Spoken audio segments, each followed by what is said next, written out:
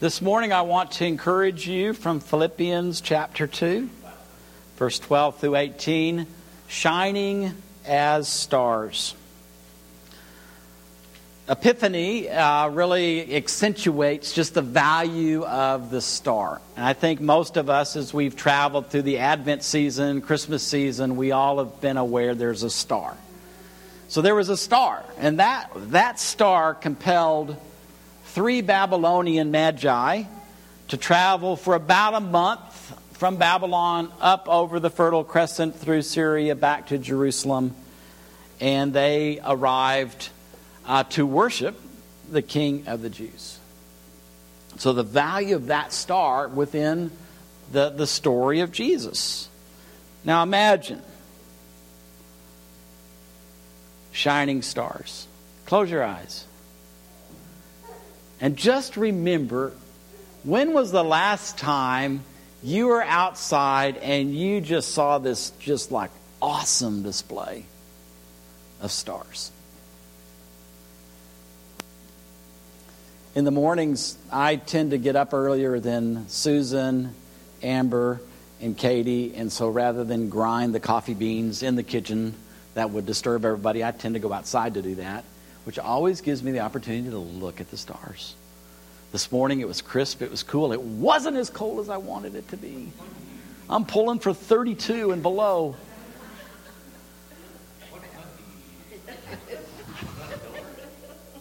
Yeah. When it's cold and crisp, the stars are awesome. This morning they were beautiful. So you got that image in your head? So could you imagine? Well, what if it's the stars that we envision and the glow, if that was on the earth? Imagine if there was 2.2 billion stars shining, not in the heavenlies, but all dispersed around on the earth. You know, if one shining star can draw Babylonian magicians, magi, to Jesus, out of the nations to the King of Kings,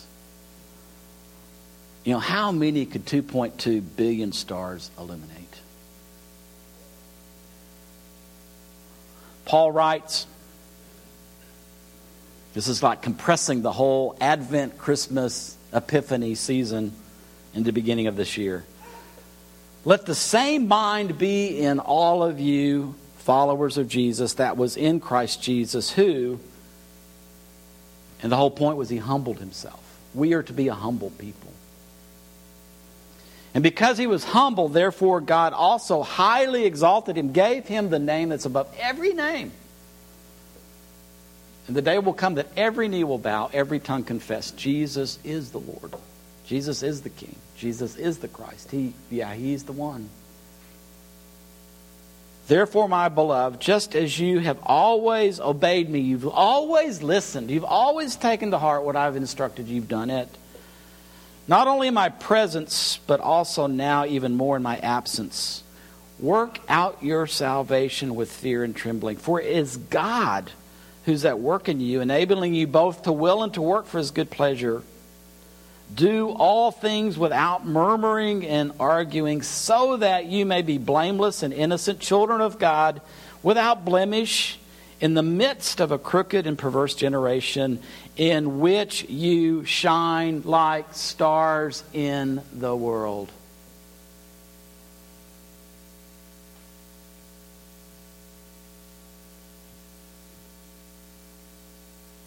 It is by your holding fast to the word of life that I can boast on the day of Christ, that I did not run in vain or labor in vain, but even if I am being poured out as a libation over the sacrifice and the offering of faith, I'm glad and rejoice with all of you.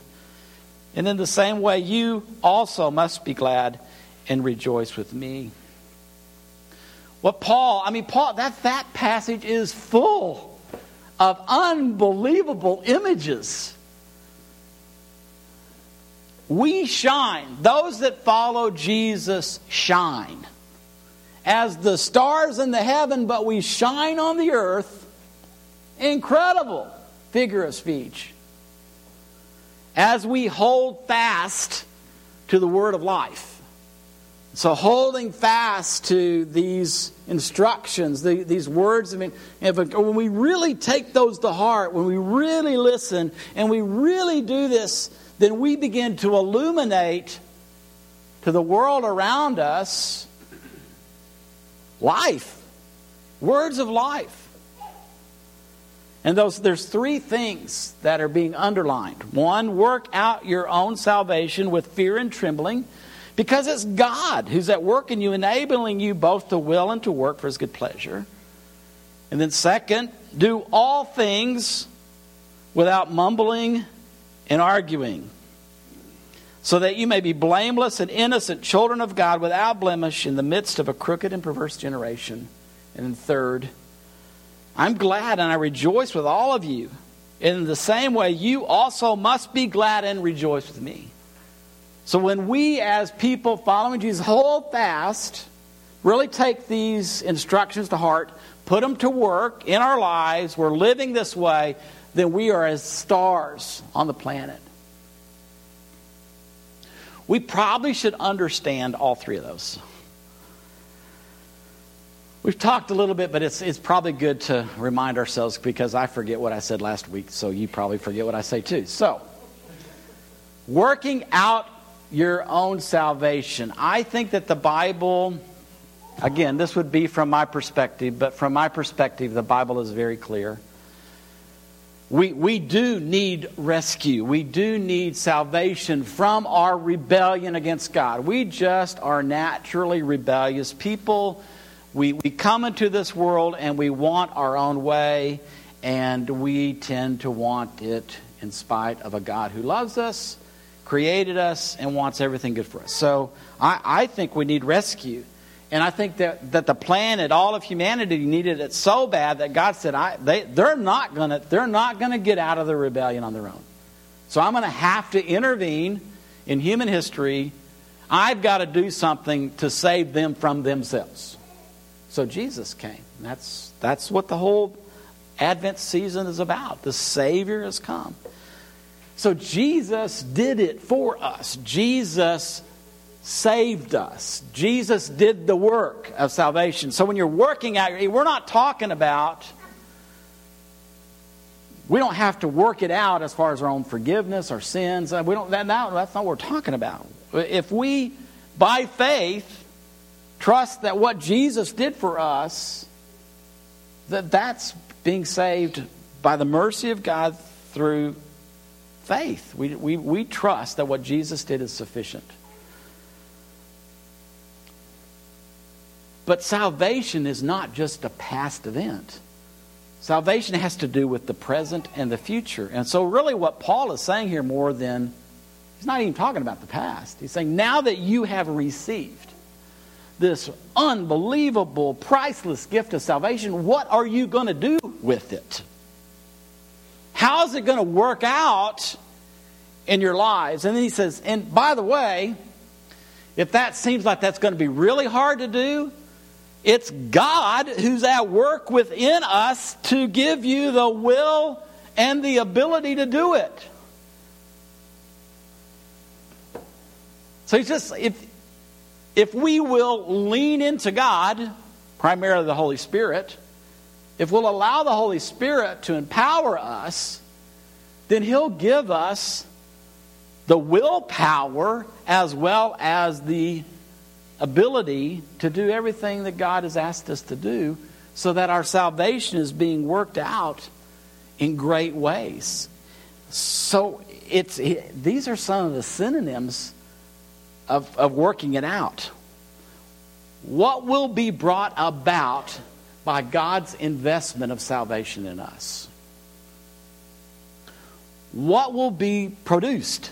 What will our lives produce? God's given us this precious gift of life and salvation, forgiveness, no more shame. What's going to be produced? What's the rest of our life? I mean, I came to know Jesus at 17. I got a whole life. What am I going to do with it? This was my favorite. It's really there. What will we create on this earth with what God gave us? What?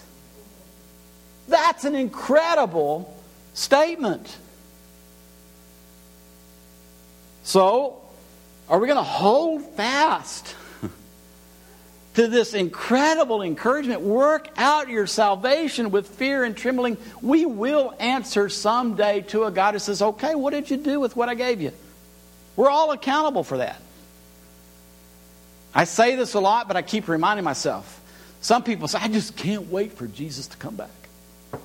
Well, because of this and this kind of door opening up, I want Jesus to delay coming back. Because I have not done enough with my life. And He's going to ask me. And I'm afraid He's going to say, is that it? That's all you did? I invested all of this in you. That's it? That's all you did? The rebellion that you were saved out of, the world's like the rebellion is worse. And what did you do about it? Well, I went to Bible study. You did what? You went to Bible study. I was like, going to Bible study is great, but you got to put it to work. Did you put it? No, I didn't. I just kept notebooks. You're going to burn my notebooks. I know it. You get? That's one. The next one is like, this is like almost stupid. Do everything except when my food is cold, I can complain. Do everything without, when it comes to politics, I can still argue about politics. Do everything. He's saying do everything. If God is at work in us to will and to work towards His good pleasure or beyond our own natural abilities, do everything without complaint or argument. The proof of our faultlessness with God, our innocence, and our blamelessness is found in our ability to not complain or argue.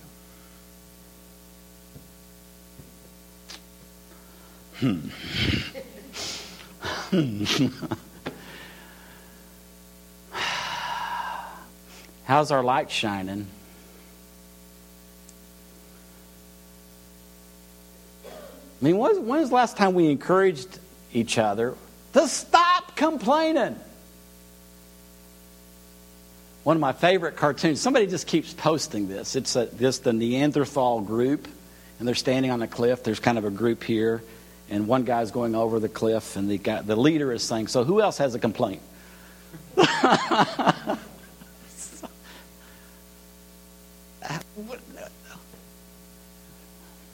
How much of our prayer request is just complaining? And how many of us can talk about what we believe about God or what we believe about our nation or the nations of the world or other religions without arguing? Again, I've got to remind us, if God is at work, if we're leaning into God, He empowers us. God the Holy Spirit will empower us to live a life that's not complaining or arguing. I know I can't do that on myself. You can't do that by yourself. But God in us, working through it, that can happen. And we are to be these people on the planet without complaint, without argument, in the midst, not removed from, in the midst of a dishonest, corrupt, perverted, but my favorite, the kind of the concrete nuance is a misshaped generation. It's as if the potter has the clay and he doesn't quite get it shaped into its fullness. And that's what people are without God completing the work in them. By golly, if we've come to know Jesus and we've believed in Jesus and we're forgiven and we're living a life, then God He shaped us into this beautiful vessel. But the people around us that continue to live in rebellion against God, and in some ways in rebellion against themselves and rebellion against others, they're misshaped pots.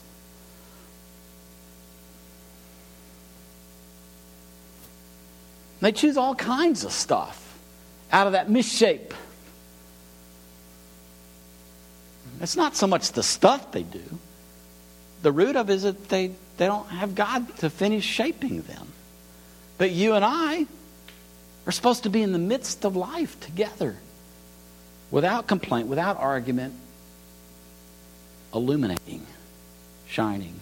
Finally, rejoicing in the face of sacrifice. Paul is saying, it's very personal at the end of this. He says, if you're holding fast to the word of life by being people that are working at your own salvation, by being people that are allowing the Holy Spirit to will and to work in your lives, by being people who are not complaining, not arguing, then I've not run the race of faith. I've not lived this life of faith in vain.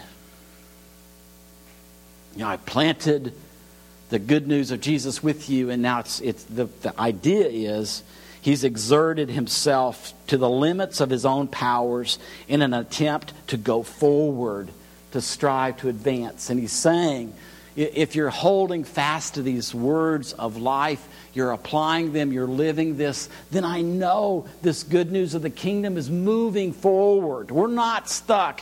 Our faith in Jesus is not about the past. It's all about moving forward. What really blows my mind is that the future has become present. So where we're headed is already here. And that's what we get to live in that. And so he can say, even if I'm being poured out as a libation over the sacrifice and the offering of your faith, what all he is saying there is, I'm about to die. They're about to kill me. And he dresses it up in figurative language of an animal that's about to be sacrificed. And he's saying, as long as you're holding fast to these words of life, and the last one is that you can actually, I can actually be glad. I can actually rejoice in my impending death because I know that the message of Jesus is advancing on the earth. And you can rejoice with me too.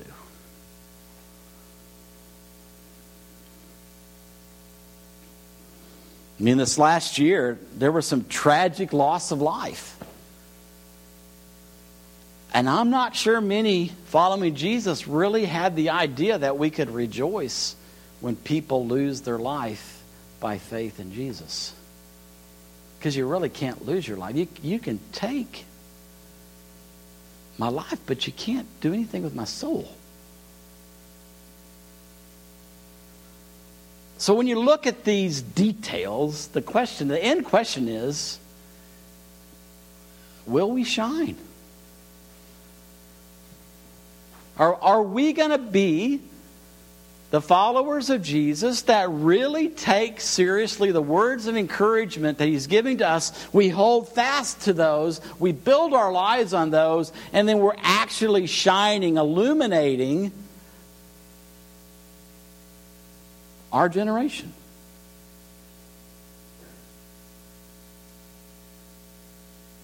Or are we going to do the opposite? Figure out a way that we can pay God back for what He's done for us. Beat ourselves, flagellate ourselves, penance. I'm so God, oh God, oh God.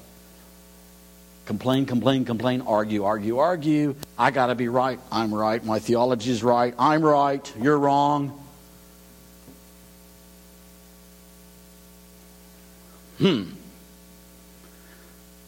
Man, the thing that I will end with is, if the church, the genuine body of Christ on planet Earth, could get the idea of how big a deal it is that God has done for us, our world would not be in the same state that it is. It doesn't mean the struggle would be over. The struggle is going to continue when Jesus returns.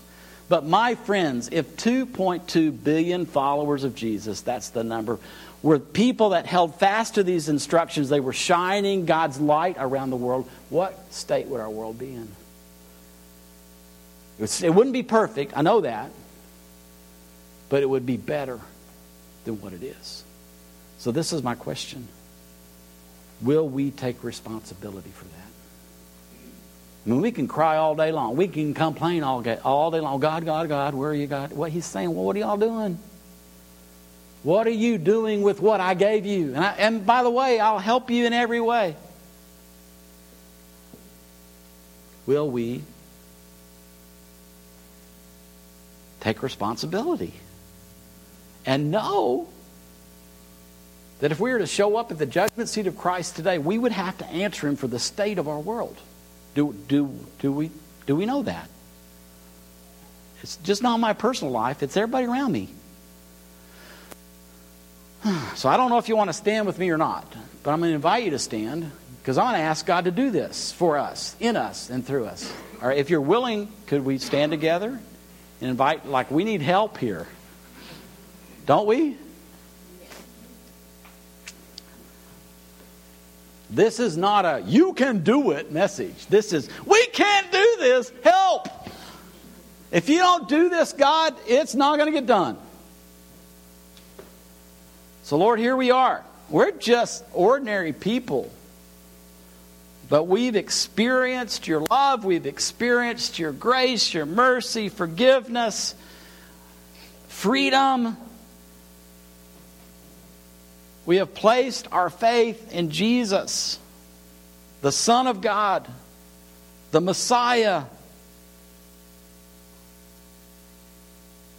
Not only our personal Savior, but the Savior of all humanity.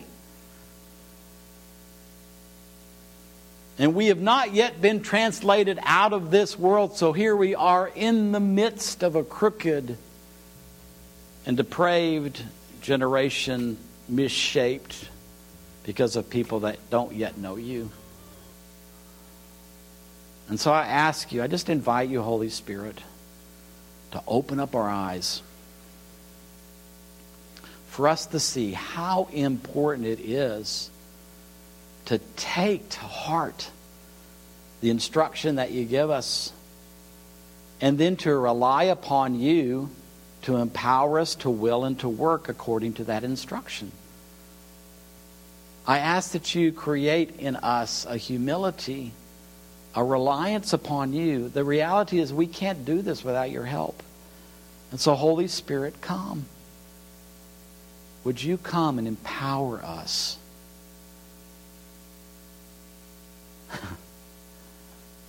Empower us to will and to work according to your good pleasure. Empower us to do everything without complaint or argument. Empower us to be glad and rejoice even in the face of death. And I ask, O Lord, that as you empower us, Holy Spirit, as you empower us, that you would glow, that you would illuminate, that you would shine on the earth through us, so that this dark world would be illuminated by your light. Help us. Send us down this path for this year. And it's in your name, Jesus, that we pray.